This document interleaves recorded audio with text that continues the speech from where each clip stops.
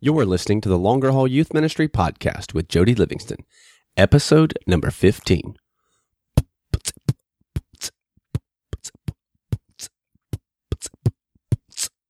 Word to your mother. Welcome to the Longer Haul Youth Ministry Podcast, helping you survive and thrive in youth ministry. And now your host, Jody Livingston. Hey, everybody. Welcome to the show today. Thanks for tuning in and listening today, wherever you are and wherever this finds you. Thanks for making this show today a part of your day, especially if it's your first time listening. Welcome to the show. Thanks for coming on and listening and taking the time to let me in your life a little bit today. If you're coming back, thanks for coming back. I appreciate you so much being a part of the podcast listening audience, as well as the Longer Haul community as a whole. It really means a lot, and I appreciate it very, very much. All the show notes today and links mentioned, resources mentioned today, you can find in the show notes over at thelongerhaul.com/episode 015. thelongerhaul.com/episode 015.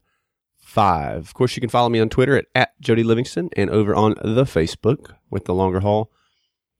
If you may notice today, man, my voice sounds a little funky. I don't know if you can tell that or not listening, but man, my allergies are giving me a run here lately. So my throat's pretty scratchy, and been teaching quite a bit lately as well, talking a lot. So all those things together are not playing nice for my voice.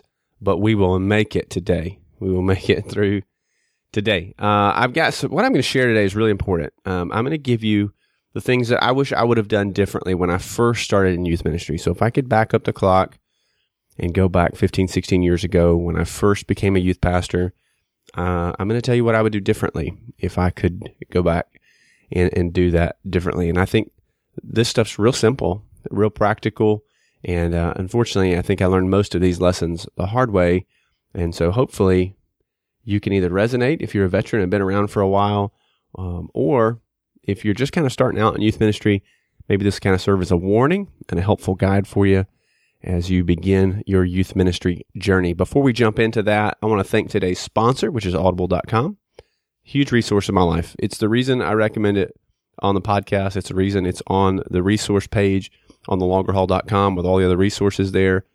It really is, for me, very, very helpful. And for listeners of the Longer Haul, they are offering a free month and a free download of any book out of their 150,000 books that they have on there, especially with summer coming. I don't know about you, but I spend a lot of time on buses and planes and whatever, going to camp and mission trips and things like that. And it's really helpful. It's nice. I like to have the books to be able to listen to. If nothing else, it gives me an excuse to put in headphones and ignore the chaos that seems to... No, I'm just kidding. I don't do that. But anyway, great resource for you. You can head over to thelongerhaul.com/audible trial, thelongerhaul.com/audible trial, and grab your free month and free download there. Choose from any book you want. You can even pick from the books, those books that I recommend there on the blog, the top 5 books I recommend for youth workers. Some great resources, great books out there. I love Audible. I use it all the time, and I definitely read way more having that as a resource at my disposal. So let's jump in here a little bit today and talk about, if I could go back and start over, what would I do differently? Let me say this. I became a youth pastor at 18 years old, which is insane. Okay. My youth group consisted of about 5 kids. It was a very small church. And I had a kid in my youth group who was like a year younger than me, and I was supposed to be his youth pastor. And he was great. And in the end, God taught me a ton through that. But there were definitely some things I did wrong. Being 18, not really knowing. We had never had a youth pastor really growing up in the church I grew up in. We just had a lot of volunteer youth leaders and youth workers. I'm so grateful for those people. And even when I meet a volunteer youth worker, youth leader, youth pastor today, man, I'm so grateful for that and for them. And if that's you, man, I applaud you so much for the way you serve and love on students, teens, parents, and families, and you run towards those that others are running from, and you're not even getting paid to be there, which is amazing. And it definitely speaks to your heart for teens and your love for Jesus and wanting to see God really do something amazing in their life. But at 18, I was just making stuff up. I've talked about that before, and certainly burned a lot of bridges along the way. I was really passionate at 18, and that was often probably misunderstood, to be fair, and rightly so. I tended to open my mouth a lot when I maybe shouldn't have. And so I'm going to just give you a few things that I would do differently if I could go back. And when I sit down with a new youth pastor or youth worker, somebody who's just beginning in youth ministry, these are some of the things that I really try to emphasize to them and tell them to be mindful of and to do pretty early on. And the first one is this, and this is by far the number one thing that I recommend to youth pastors. And I've written about this on thelongerhaul.com as well. If I could go back, one of the main things I would do, I would find a mentor. I would find somebody who's further down the line than me, and I would probably make sure that was not my pastor. And I had a phenomenal pastor. I still have a great relationship with him. Even here, all these many years later, we still talk quite a bit. He was super supportive, extremely encouraging, very wise. He gave me really good counsel.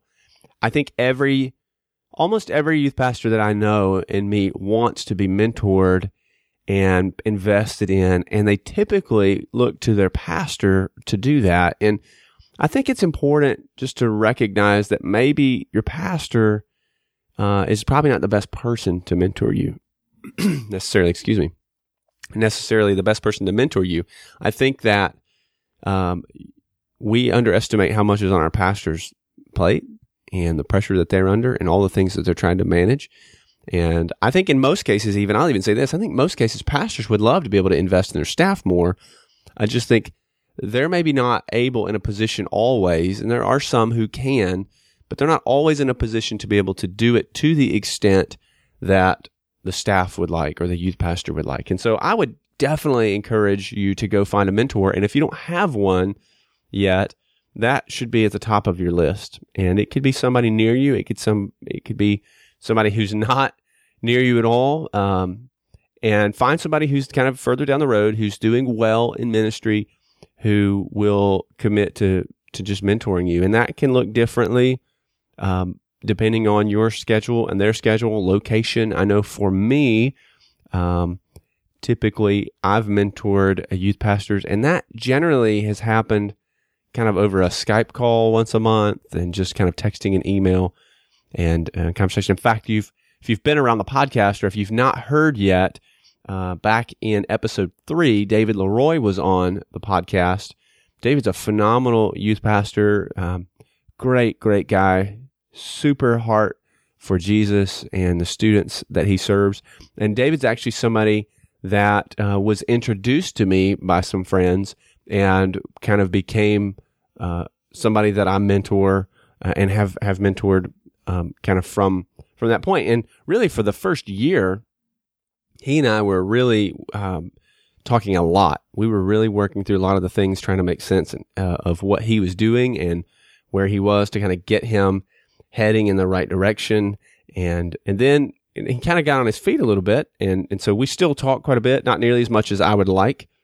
But, probably once a month or so, we're still chatting and talking from time to time and working through some things. But having a mentor would have helped me so much because I didn't really know what I was doing, for one, but beyond that, I didn't really have any way to know what was coming. And had I had somebody there to be able to bounce some things off of prior to making some of the decisions that I made and doing some of the things that I did, would have been really helpful. And as things came my way, in the last episode, we talked about certain seasons of your ministry. There's certain things and benchmarks that are going to come. And had I had a mentor to be able to tell me, hey, look, this is normal, this is expected, it would have really helped me tremendously in my ministry. And so, I don't know what your situation is like, but I think regardless of whether you're full-time, part-time, bivocational in ministry for 15 years or in ministry for 5 months, you need to be seeking out. You should have somebody along the way pouring in and investing in you and mentoring in you. And maybe that's a formal mentorship where you approach somebody and ask them to kind of step in and be a mentor to you. Or honestly, with today, you may not have somebody like that right now, and something like this podcast or a blogger that you follow or something like that could serve kind of as a mentor to you. And to be honest, that's such a huge part of my heart for youth pastors, that my approach on the longer haul, whether it's the blog, whether it's the podcast, the courses that we offer, all of that, really, my approach to that is typically to do that as if I were mentoring another youth pastor. And so I try to keep it very practical, very general in some sense, but there are certain principles I think that kind of carry all across to every ministry, regardless of culture and regardless of location, regardless of size. And so we really try to focus on those things here. But having said that, it's better to have someone that you can consistently talk to, because listening to the podcast is really helpful, I hope at least, and reading the blog posts are really helpful, but you need to be able to have kind of a two-way conversation there. And so I would highly recommend, if you do not have a mentor, seeking that out. And so just some practical steps to find that is reach out to folks that you know and just ask. And if they have time, then they may be willing to do that. I would be very specific, though, with what you're looking for and what you're expecting from a mentor if you are the one asking, because you have in your head this idea of what you think a mentor should be, and they may have a different idea of what you're asking of them. And so by being specific, they can be realistic with the time commitment that they may or may not have to be able to make to you right now, and whether or not they think they're the best person to help you. So be specific, but don't be afraid to ask folks. And really, I would just start by praying for wisdom on that, and praying that God would bring somebody into your life, and certainly that He would kind of show you some direction in that and where to go. I would look around you as well, wherever you're located. Maybe there's a youth pastor, kind of near you that's a little older and further down that you could meet with, maybe a town over or something like that even. But you've got to be intentional to find a mentor. It will help you more than anything else in your ministry. And I would be really wise about that. Don't just go look for somebody who has a bigger youth ministry and decide you want to be mentored by them, because that doesn't necessarily mean it's a healthy ministry. It could be, but you need a mentor. So number one, if I could go back and start over again, I would find a mentor. Second is this. I would have started with the end in mind. And that may have been difficult to do, to be totally honest, at least with the clarity that I can or could do now, having been doing this for all these years now. But I would have at least started with some goals that I wanted to achieve 5 years down the road. And I didn't have that. So I probably did to some degree, but I never really sat down, wrote them out, mapped them out, and specifically thought through those things and how to accomplish those things. I just wanted students who loved Jesus and who would share their faith. I wanted to just deepen their faith. I wanted to grow their understanding and knowledge, and all those things were good, but they were never clearly articulated. So it made it really difficult for me to have a focus. And here's how that plays out. If you don't have those, then it's impossible for you to really clearly communicate and articulate to leaders that you may have what it is that you're trying to accomplish. It makes it difficult or impossible for you to communicate to parents what you have or what you're trying to do as well.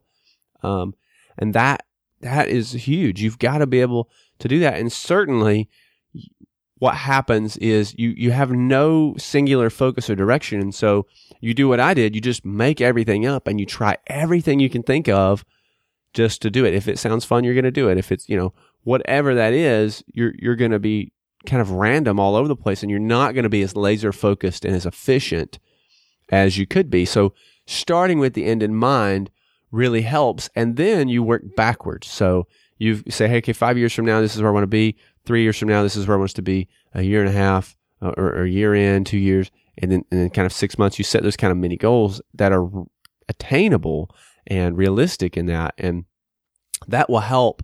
That would have helped me a ton starting out. And when Nate Turner was on the podcast, that's one of the things that we talked about there in establishing vision for your ministry. And how do you come up and craft vision for your ministry? What do you do to be able to kind of identify those things and know what those things are, and be able to be in a position where you can articulate those things? Because if you don't have that, then you're just kind of going to flounder. You're just kind of going to make it up, and you're not really going to be able to really have any direction or focus on what you're trying to accomplish. So if I could go back and start over again, I'd find a mentor. First of all, that would be number one, and that's always the first thing I tell youth pastors. And then I would start with the end in mind. I would at least have an idea of where I was heading and what I was trying to accomplish. So if you've not yet done that, either go back, listen to the episode with Nate Turner on crafting vision, and follow the steps. He did a great job of laying that out for everybody, kind of walking you through that, and you can see how that plays out. So I think episode 6, so you can go to longerhaul.com/episode 006 and hear Nate Turner talk about that and walk through that. But at least have a goal, have the end in mind of what you're trying to accomplish, and have something to work for it. Okay. Third is this: I would have slowed down. And having the end in mind helps you slow down. Having those kind of goals and mile markers set helps you to be able to slow down. If you don't know where you're heading, everything feels frantic and everything feels urgent. And in youth ministry, this is really difficult because you recognize that there is a time limit here on how long you have these students in your ministry. At best, if your youth ministry runs 6th through 12th grade, you're only looking at 7 years. And they are the most important years of development as far as someone's faith. And that's if you're in charge of all of the student ministry. You may just be the middle school pastor, or you may just be the high school pastor, or you may have 7th through 8th and you only have 6th. So those years can fluctuate. The time that you have can fluctuate. When you're new coming in, especially, you don't have all of that time with all those students, because some of them are going to graduate out. And so you're only going to be able to invest in them for a shorter period of time until you've been there long enough to see those classes come all the way through your ministry. So I think what happens is when we get in there, we get a little frantic, especially me. Like, I was so young, so passionate. Man, I was an idiot. I did all kinds of stuff that I shouldn't have done. And so we kind of come in, typically, we want to hit the ground running. We make all kinds of changes, and we just burn a ton of bridges that folks, with folks along the way. And so making sure that you understand the church, the politics of the church, the polity of the church, the character of the church, the culture of the church, who is what, and being able to navigate and successfully lead people, students, it takes some patience, and it takes pace. A key part of leadership, which again is something I think that I've written about on the blog, is the pace of which you lead. If you lead too fast, you burn people out. You lead too slow, people get frustrated because they don't feel like you're doing anything. So you got to temper that. And typically, when you're first starting out in a ministry, the danger is that you go too fast. And if I could go back and start over there in that very first ministry role, I would have slowed down a lot. And I would have taken my time. I would have been more intentional. I would have been more patient with what we were doing and how we were doing it. And I would have not rushed in so quickly to be able to do that. Allowing parents to be involved. If you slow down a little bit, you're able to include parents more in your ministry. You're able to include your leaders and your team into your ministry. And you're just able to be more effective in your ministry as a whole, ministering to the families as a whole, ministering to students as a whole, ministering to your leaders as a whole. And so slow down. I think oftentimes we fail to recognize the impact and the influence that we can make in a student's life over the longer haul, like over a period of years down the road. And we also probably fail to recognize the damage that we can do in a short term by trying to do too much too fast. And so I would definitely would have slowed down more. So I would have found a mentor. First of all, I would have started with the end in mind. I would have slowed down. And then fourth, I would have, this is a hard one. Are you ready? I would have listened more and I would have talked less. Ooh, I still struggle with that. I'll just be transparent with you. I think this is really hard for folks in ministry because in some ways we're paid to talk, right? I mean, I'm paid to teach. I'm paid to counsel. I'm expected. My job, even if I wasn't being paid, if I was volunteer, my job, the expectation of my role is to speak and to counsel and to give advice. And so how do we do that? That's a struggle. That's a struggle. And here's how this plays. I say this all the time. You know, I was an expert on marriage until I got married. I was an expert on parenting until I became a parent. I was an expert on being a youth pastor until I became a youth pastor. I think the tendency is we make assumptions that we could do things better when we're not yet there, and we just shoot our mouth off so many times, and we speak out of turn. And so, especially when I was starting out, I was super young, so there was a lot of insecurities there that I didn't recognize necessarily. I felt like I really needed to have all those answers. I felt like there was a pressure on me to get it done. And, I don't know the answer to your question was not in my vocabulary.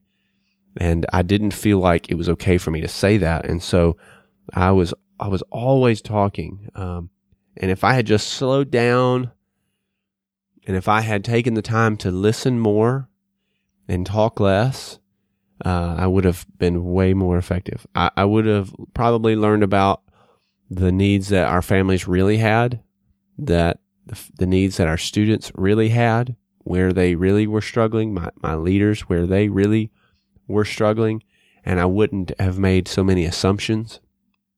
I probably would have been able to counsel students much more effectively.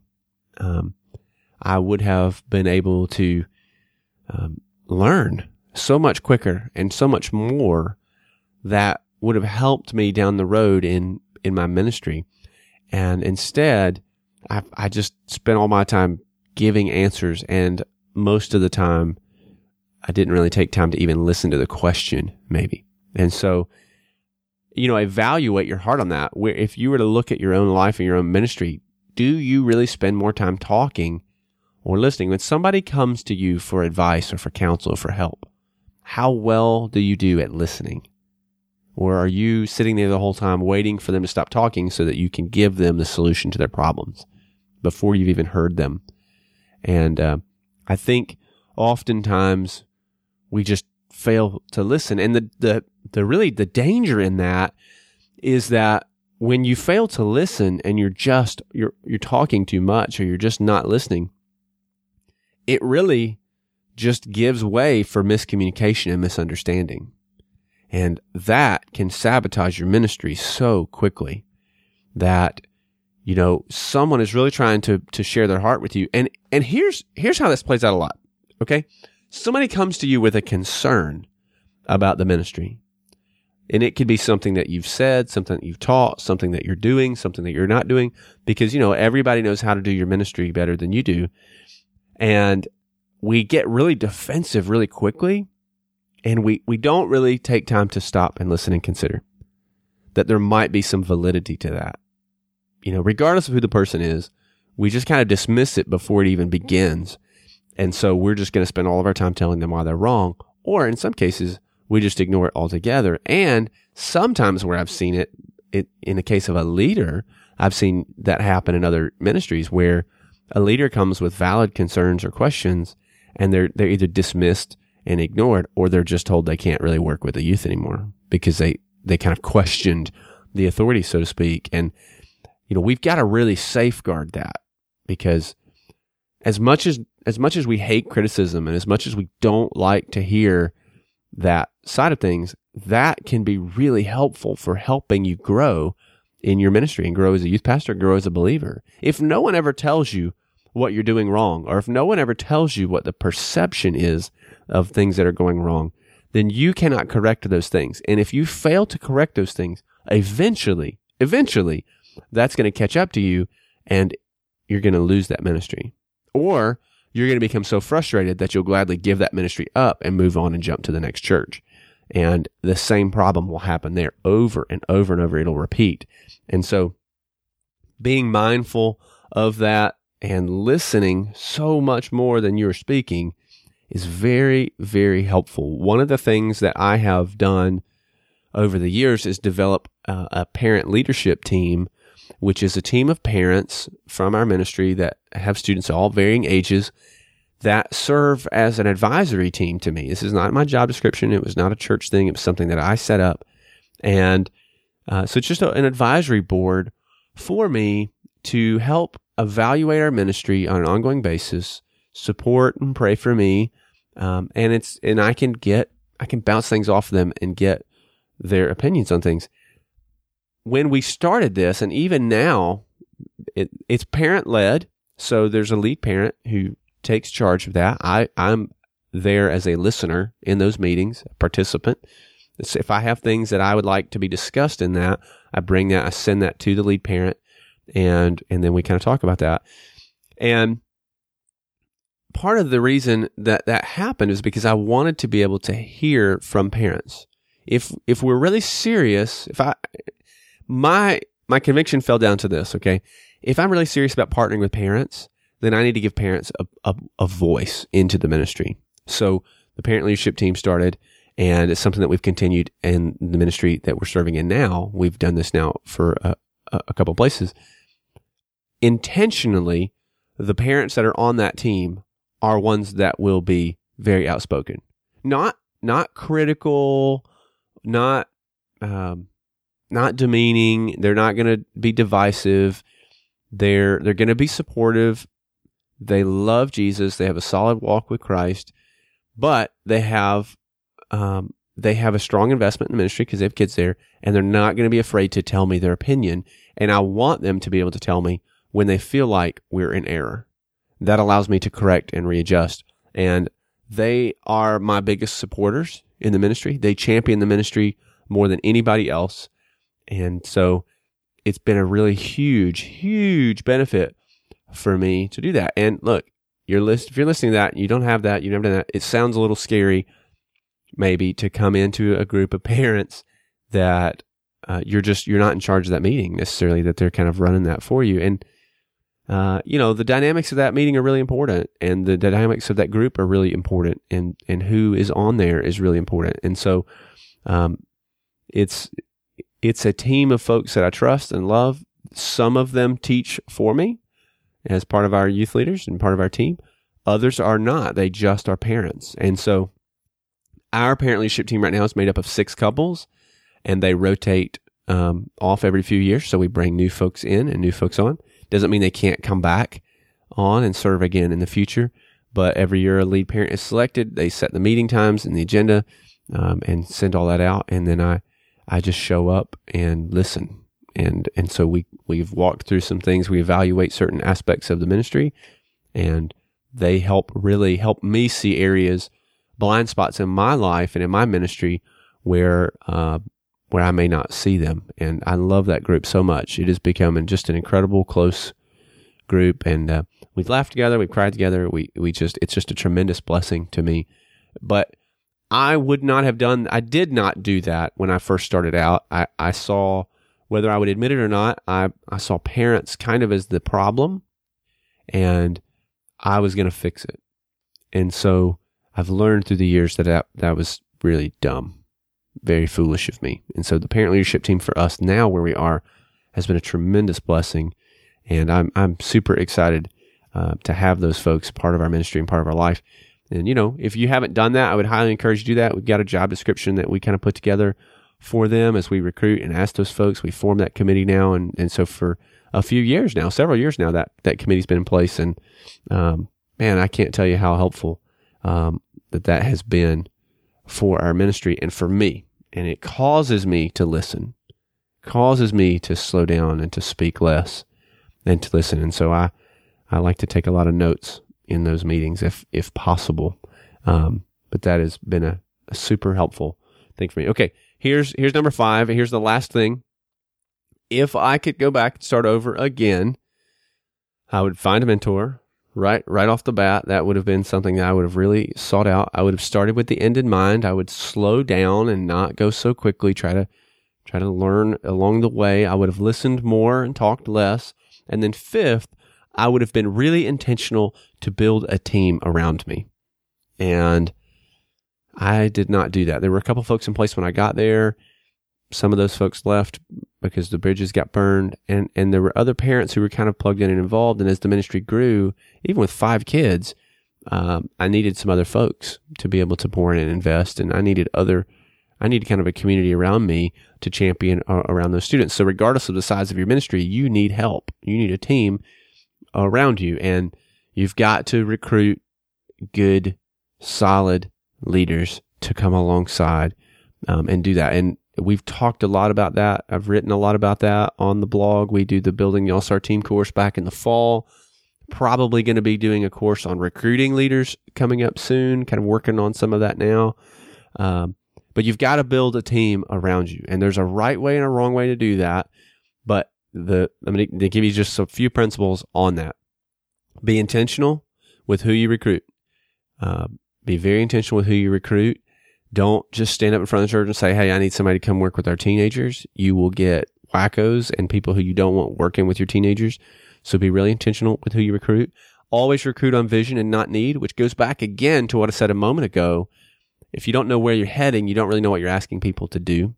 So if you're recruiting on need, here's the example I always give. Recruiting on need is like sitting in a ship on a boat that there's holes in the floor of, and it's sinking, and you're just looking for people to come on board and plug the holes. That's need. We really need an 8th grade small group leader. Would you pray about doing that? Because that's what we do. We spiritually guilt people in. We really need somebody to come teach our 8th grade boys. Would you do that? Would you pray about do that? That's need. That's filling a need. That's the wrong way to do it. The right way to do it is to recruit on vision. So if I were recruiting for our 8th grade boys group, I would come in and I would probably approach somebody and say, hey, listen, man, God's doing so much in our student ministry right now, and we're watching God begin to move and shape the lives of our men, our young men, our boys. And it's such a crucial age for us.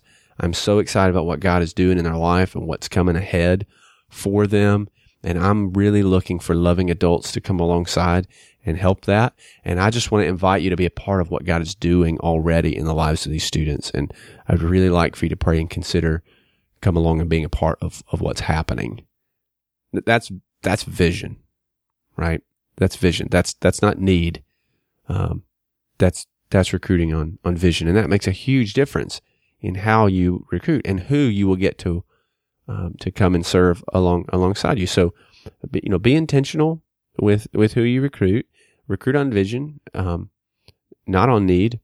And that's the one we mess up a lot.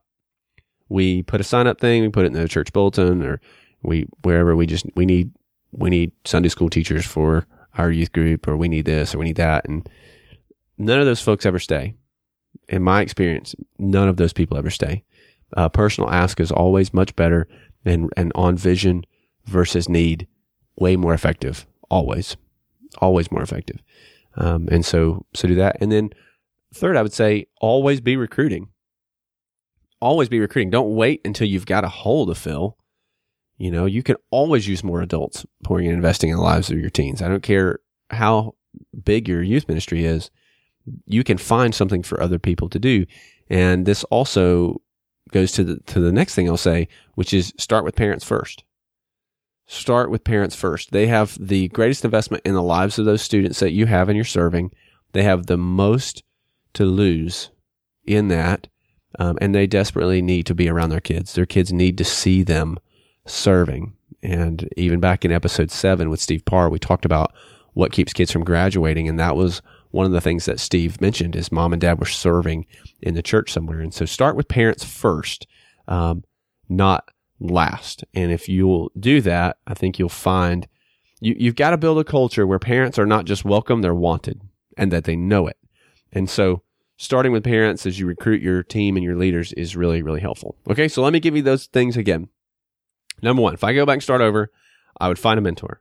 Number 2, I would start with the end in mind and work my way towards that. I would slow down. Number 3, I would listen more and talk less. And number 5, I would have been really intentional to build a team around me. And I think had I done that, it would have been much more successful for me. Now, I'm not saying those years were all bad. They were not. I learned a lot, but certainly I could have been way more effective in that. And I think I would be further down the road with where I am now in my ministry, as well as if I had kind of been more intentional at the front to do some of those things when I was first starting out. So I hope you find that an encouragement to you and some things to think about and evaluate in your ministry as you look around and kind of see where you are, regardless of how long you've been in that.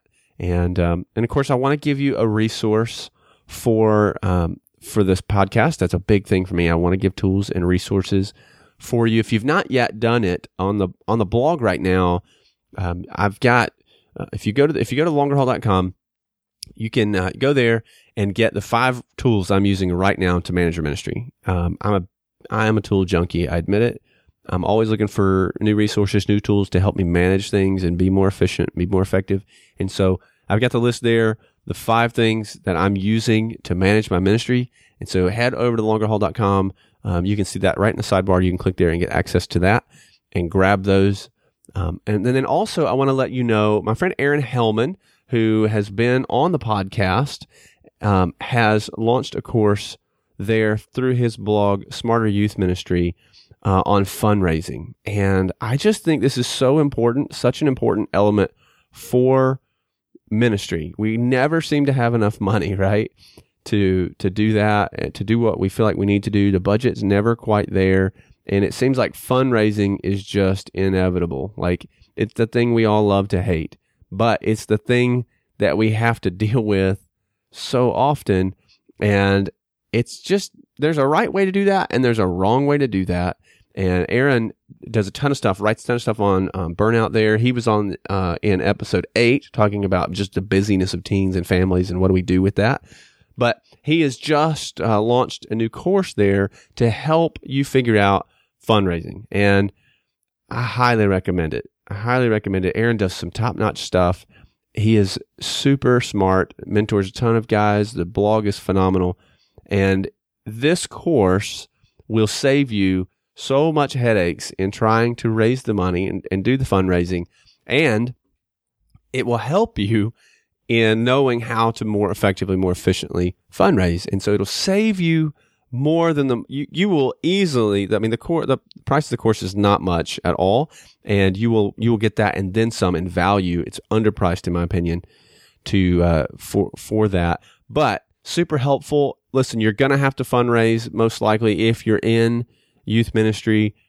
And so how do you do this effectively? How do you fundraise and actually make money, not spend hours and hours slaving over something to come out with like a few $100? And so the course is there. You can go to thelongerhaul.com/fundraising, thelongerhaul.com/fundraising, and that will take you there so you can see what that's all about and check it out. Really give it a look and see if it's a good fit for you and if it's what you need right now. I think you'll find it really helpful, as well as everything else that Aaron puts out. So good. So head over to thelongerhaul.com, grab the 5 tools that I'm using to manage my ministry right now, as well as the course there on fundraising that Aaron Hellman is putting out, thelongerhaul.com/fundraising. And if you're enjoying the podcast, man, I would appreciate so much for you to head to iTunes and leave a review. It helps me so much in the ranking, especially so that other youth pastors and youth workers can find the podcast and get the helps that we have here. You can go to thelongerhaul.com/iTunes, and that will take you there, and you can write and leave an honest review about the podcast. You know, I'm not afraid of criticism there. Tell me what you like, what you don't like. Really helpful for me in making the podcast better, as well as encouraging for me as we podcast and continue to put out the podcast each week and the blog as well. Thank you so much for listening. Also, grab your free trial, your free month trial and download of audible.com especially. I think you'll find that very, very helpful as well.